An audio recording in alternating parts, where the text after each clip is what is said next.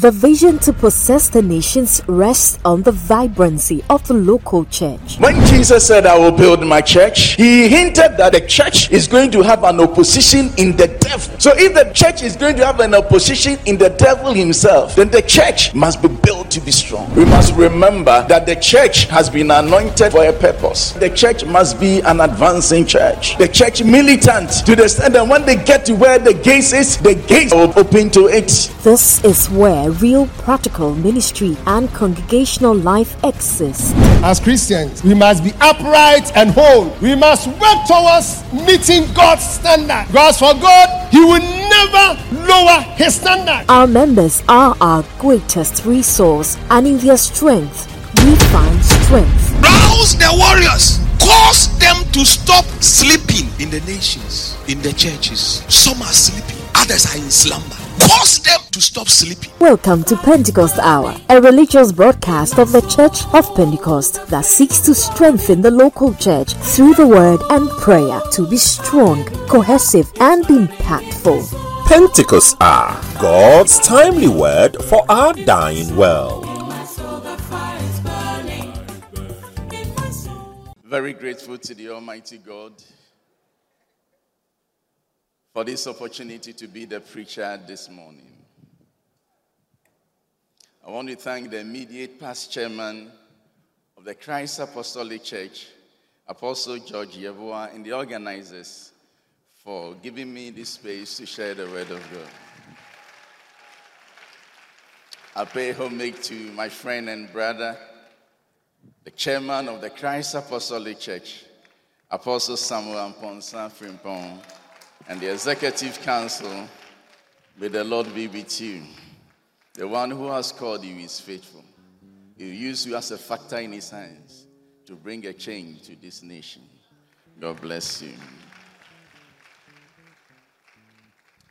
I will speak to a topic I have chosen as the servant's primary goal. The servant's primary goal. Pleasing the Lord. So I want to say that the servant's primary goal is to please the Lord.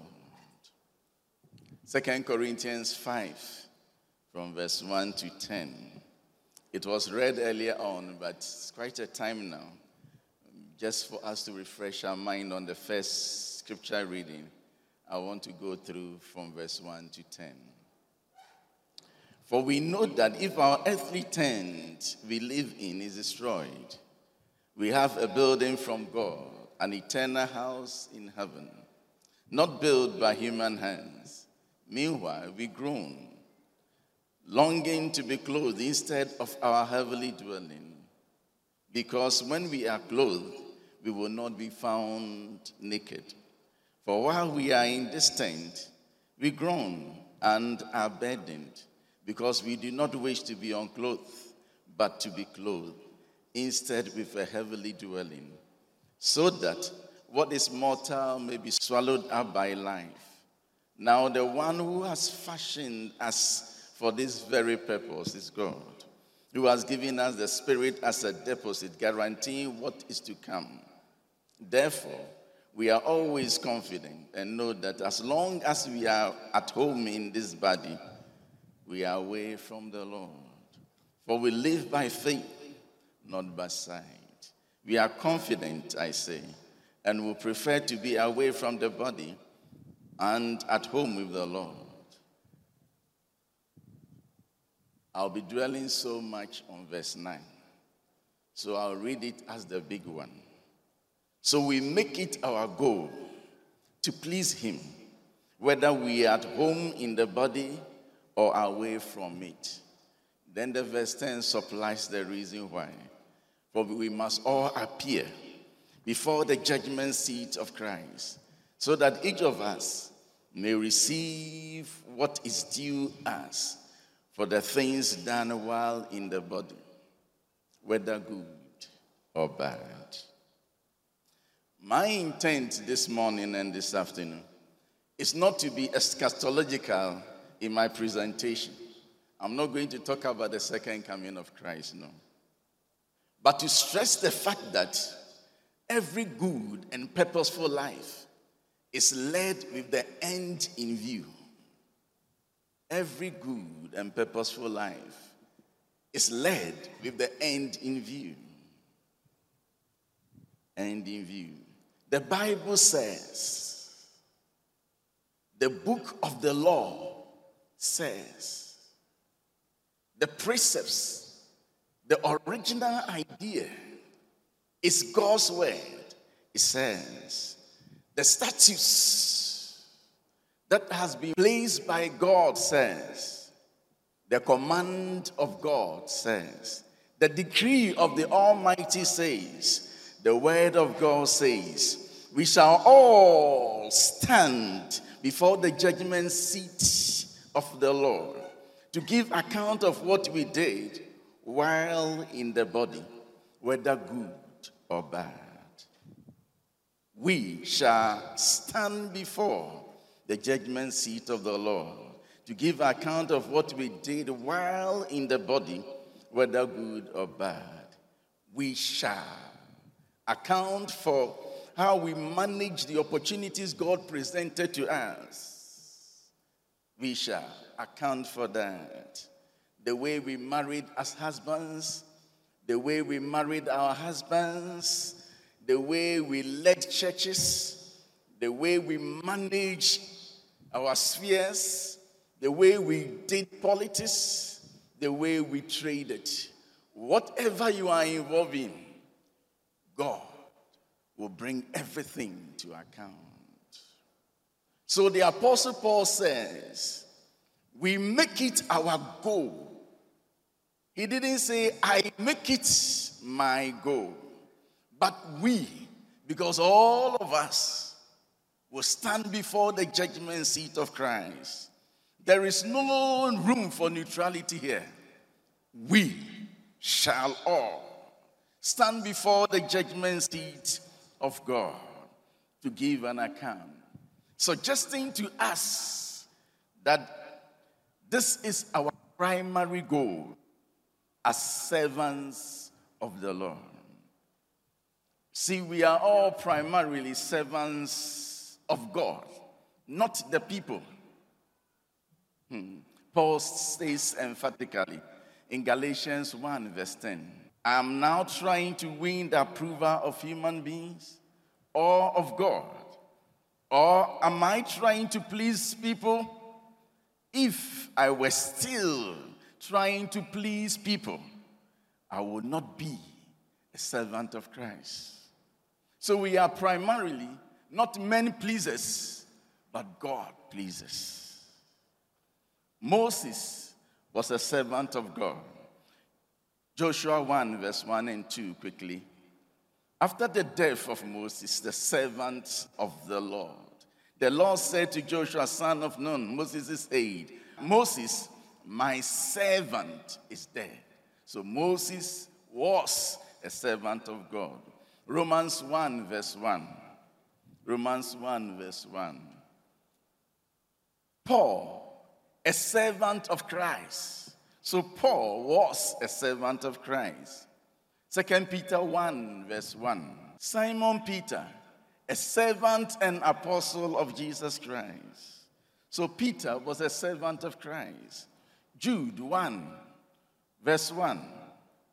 Jude, a servant of Jesus Christ and a brother of James. Revelation 1 verse 1. The revelation from Jesus Christ, which God gave him to show his servants what must soon take place. He made it known by sending his angels to his servant John the apostle. And in 2 Corinthians 6 verse 11, or let me take verse 4 for the sake of time. Rather, as servants of God, we commend ourselves in every way. We are all servants of God. The God who created the world is interested in every department of it. Now, the fact that I'm a clergyman does not make me superior to any of you. Everything that you are doing as a teacher and nurse, God is interested in that department. Because all works together for the good of the creation. And so, I am not just speaking to the clergyman, even though this is a church. I am saying that every department that you are involved in, you must have the consciousness that you should please God. Because at the end of the day, we will all stand before the judgment seat of God and give account of whatever we did, whether good or bad. You may not believe what I'm saying or take it if you don't have a Bible. But if you have anything superior to the Bible, then you can brush it aside. Otherwise, this is the precept, the original idea.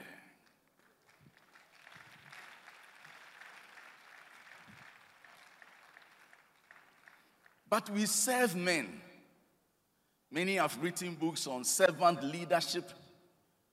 And sometimes we stress it to levels that we do not have to.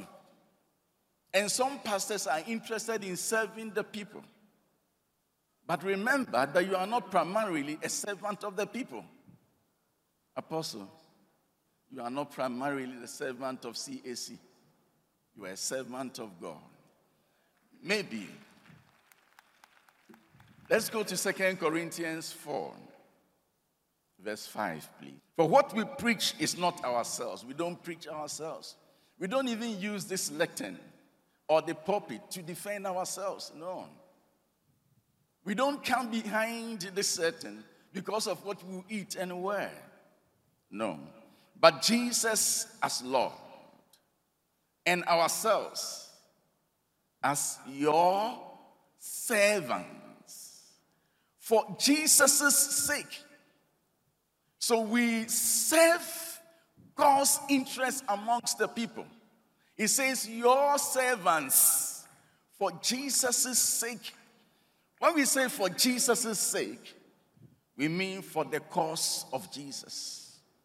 So when the service to the people is not for the cause of Jesus, your master above will not be pleased with you. When we say for the sake of Jesus, we are saying on Jesus' account. When we say for Jesus' sake, we are saying that in the interest of Jesus or for the benefit of Jesus. So when we are serving the people, we must do that for Jesus' sake. It must be in the interest of Jesus. And it must be for the benefit of his kingdom. We are primarily servants of God, not servants of the people. Maybe I should let Aaron speak. One day, Aaron gave in to the pressure from the people and made them a calf made of gold. Then when Moses came and said, what have you done? He says, it is the people. But God was not pleased. We are servants of God, not the servants of the people. We are servants of God.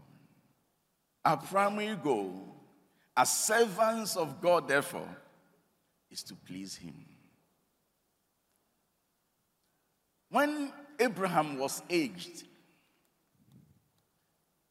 and about to die, one of his interests was to have Isaac, his son, marry. So he told Eliezer, his chief servant, to go and fetch a wife for the son. Now let's listen to Eliezer's prayer in Genesis 24. Verse 12. Then he prayed. This is the servant's prayer.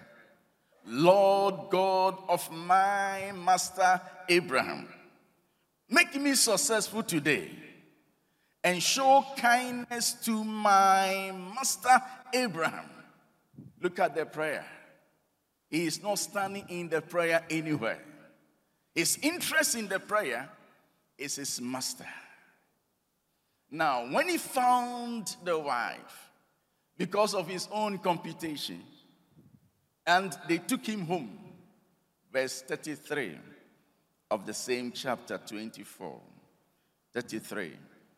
Then food was set before him, but he said, I will not eat until I have told you what I have to say. Then tell us, Laban said. So he said, I am Abraham's servant. That is his introduction. It is not time for me to eat until my master's bidding is fully achieved. The servant's primary goal is to please the master.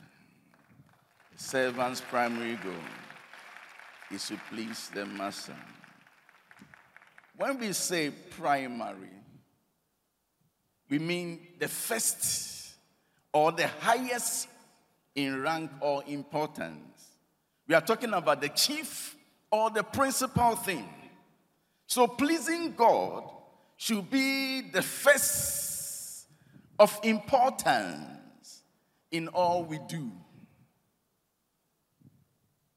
Whether in word or deed, at home or at the workplace, in the closets or in the open, whether you are a minister of the gospel or you are a minister of state or a lay person, our primary goal is to please the Lord.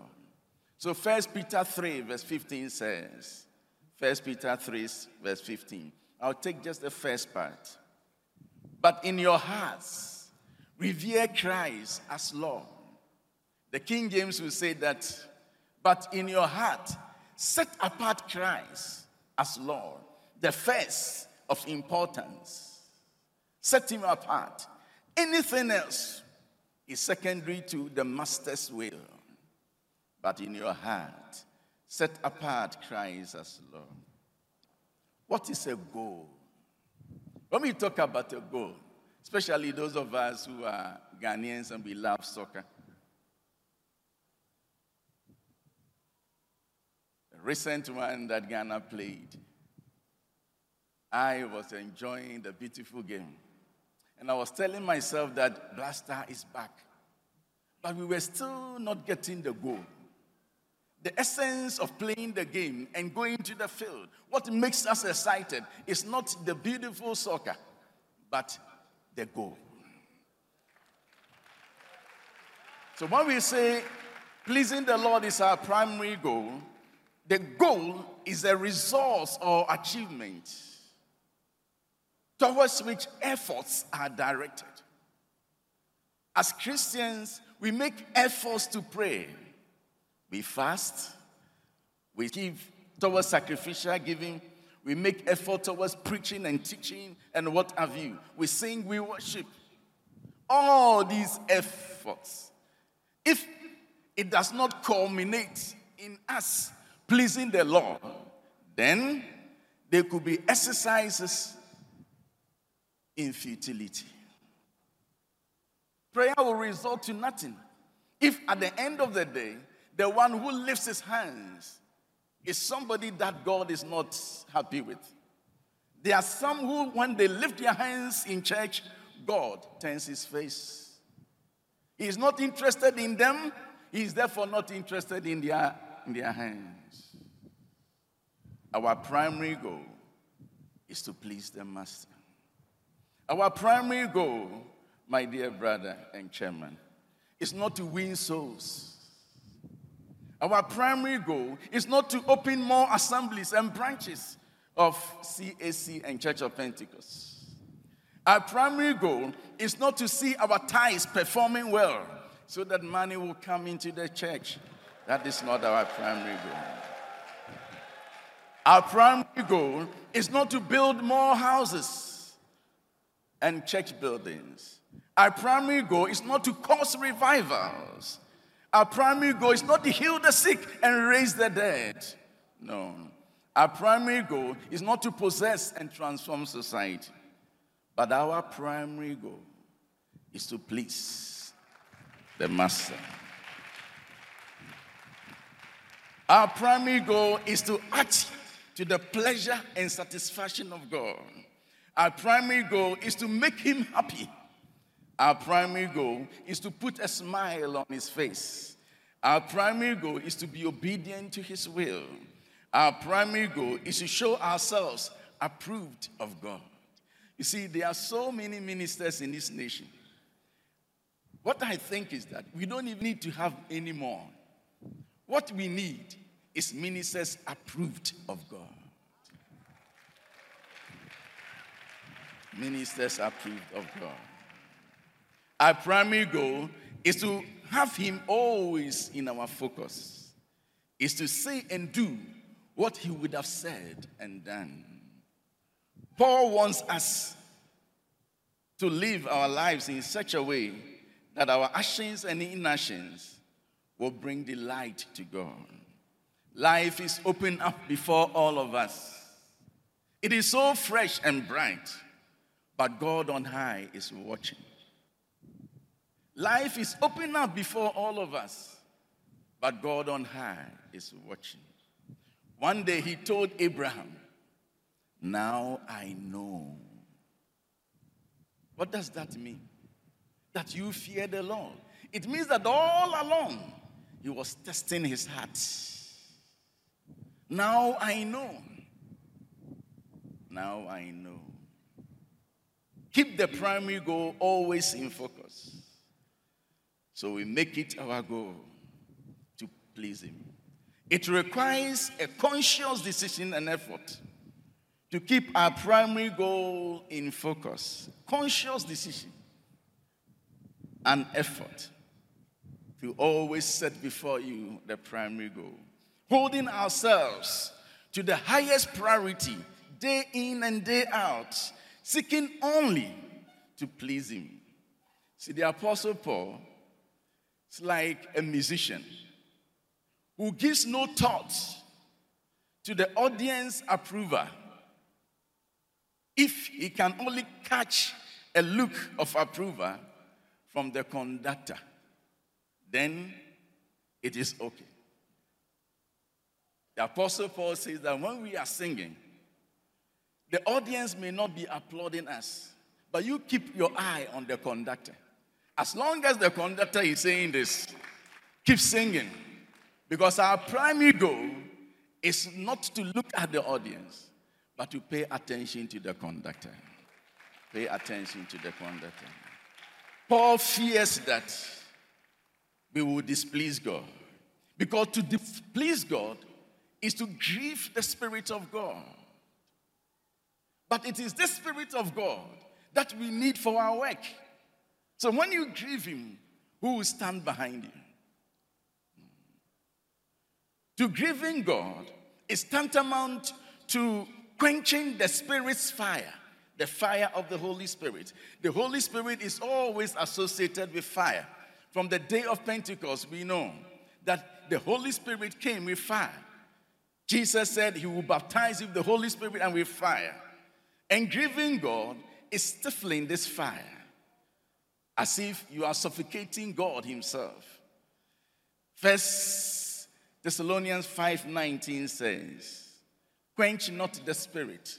That is the old King James. But the ESV says that, "Do not quench the spirit." If the word quench means die, then you can't kill the Holy Spirit. He is the creator God.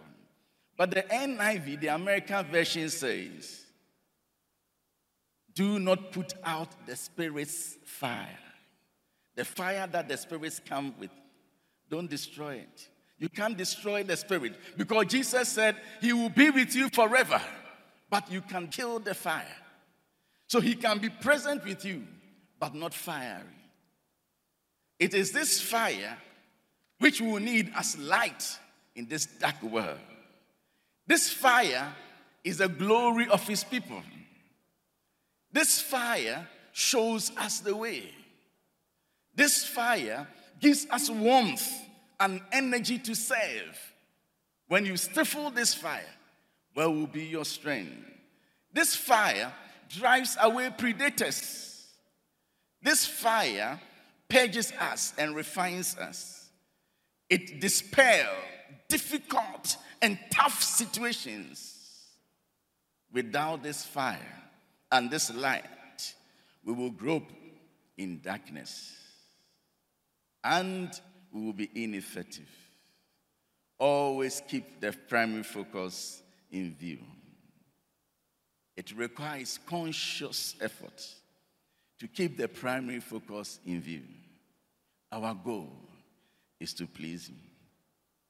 The Bible says that it was time for kings to go to battle. But somehow David decided to stay at home. And whilst he was walking on top of his roof, he saw a naked body. Naked bodies are dangerous to behold. That is why we must all teach people how to dress well. Bodies are not supposed to be naked.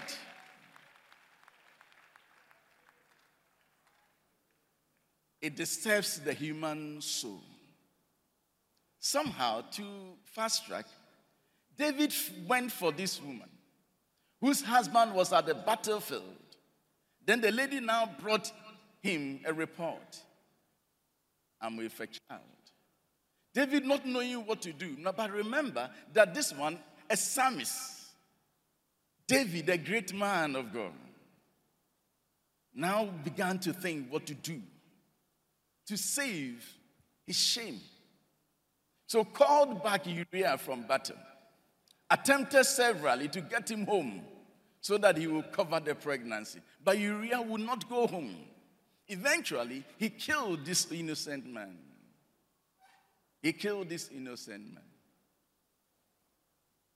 When the battle was over, the citizenry, they have heard that Uriah had been killed. Now David calls for Bathsheba to come and be the wife. To the average Israelite, this was a good gesture from the king. They will applaud the king because the husband went to war and the husband died, and the king has graciously brought the wife to the palace as wife. People will clap for David. But let's listen to God's conclusion on the matter. 2 Samuel chapter 11, verse 26 and 27. I shall turn and face this wall, and then I will read. When Uriah's wife heard that her husband was dead, she mourned for him. The next verse is my interest.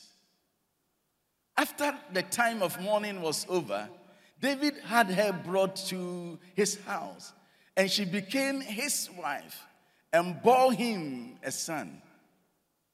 But anytime that you are reading the Bible and you meet the word but, there's going to be a total U-turn.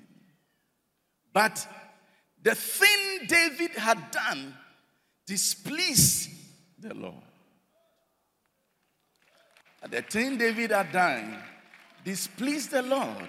It is now going to spell trouble for him. He thought he has covered it effectively. But God on high was always watching. He knows the details. He reads our motives. Why are you executive council members? God will read your motive. God will read your motive. Apostle Chairman elect, today God has chosen you to mount the chairmanship together with your EC members. But remember that just as your predecessors ascended and descended this position, so will you. And remember that you shall give an account one day for your stewardship. So my advice to you based on scripture is try to please the Lord. Let me conclude with a word from the Master himself. John chapter 8, verse 28 and 29. So Jesus said, when you have lifted up the Son of Man, then you will know that I am he, and that I do nothing on my own, but speak just what the Father has taught me. The Father is the master of the Lord Jesus Christ. I speak nothing. I do nothing on my own. And then can I respectfully ask that we all stand and we will take the last scripture. The one, ready, go. The one who sent me is with me. He has not left me alone, for I always do what pleases him. Now listen. God will never leave you alone when you do what pleases him. But if he turns his back to you, you'll be in trouble. The one who sent me is always with me. He has not deserted me because I do what pleases him. Shall we lift up our hands and begin to pray in tongues? Basonde, Biria Satende. Whether you are a politician, whether you are a manager, whether you are a pastor, we must endeavor to please him, because we shall all stand before the judgment seat of God and give an account of our stewardship, whether good or bad. Shall we pray together in the name of Jesus? Shall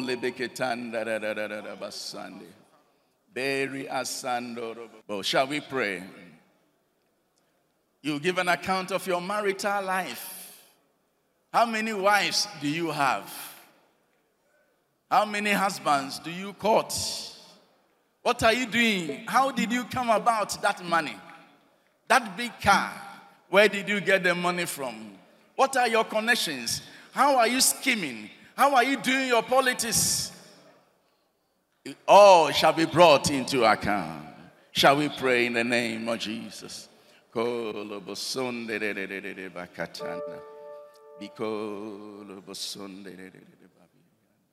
thank you, Father, that out of your grace, Lord, you have made this divine deposit of your word into our lives. We have heard your word today, that we are here to please you. You've made it clear to us that this word is not only